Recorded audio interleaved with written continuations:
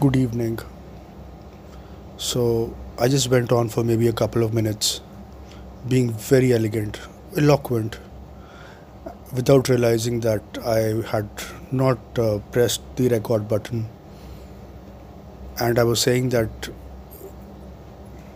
beauty lies in the eyes of me, but only in my immediate surroundings, friends, family. But again, we know that my life has only been, excuse me, all about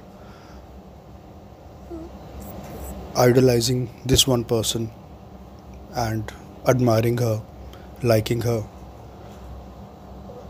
And she's like also, for lack of a better term, the epitome of it all, of being an army brat, okay, an army kid, and uh, of living on the other side of Madhyamarg, like that side, the proper side,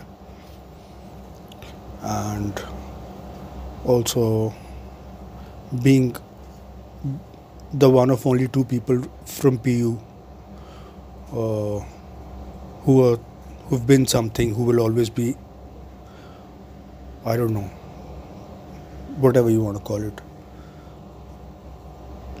So that's me and her, and it's just me and her, really. I mean, I'm telling you.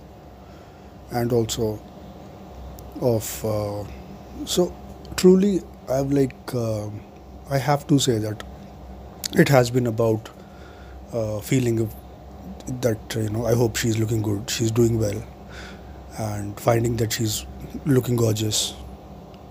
But most of the times, actually, earlier on, she was always the prettiest ever, and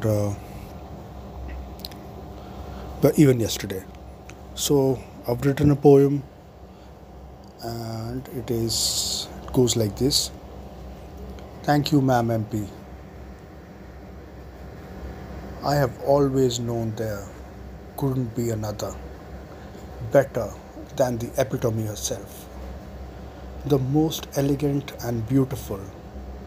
Also, dear God, really very cool. Bless me, one with the wow, maternal instinct for me.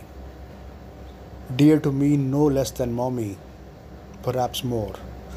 Thank heavens for this day. Has anybody seen a prettier lady? The most gorgeous, talented, and accomplished, owning city beautiful. Cool. Also, very lucky to have me, the coolest, and being there at the Tagore Theatre's Golden Jubilee. Awesome, and doing an Instagram live from the balcony. So, I love our local member of parliament, and I mean, I'm really cool, you know that. Thanks, bye bye.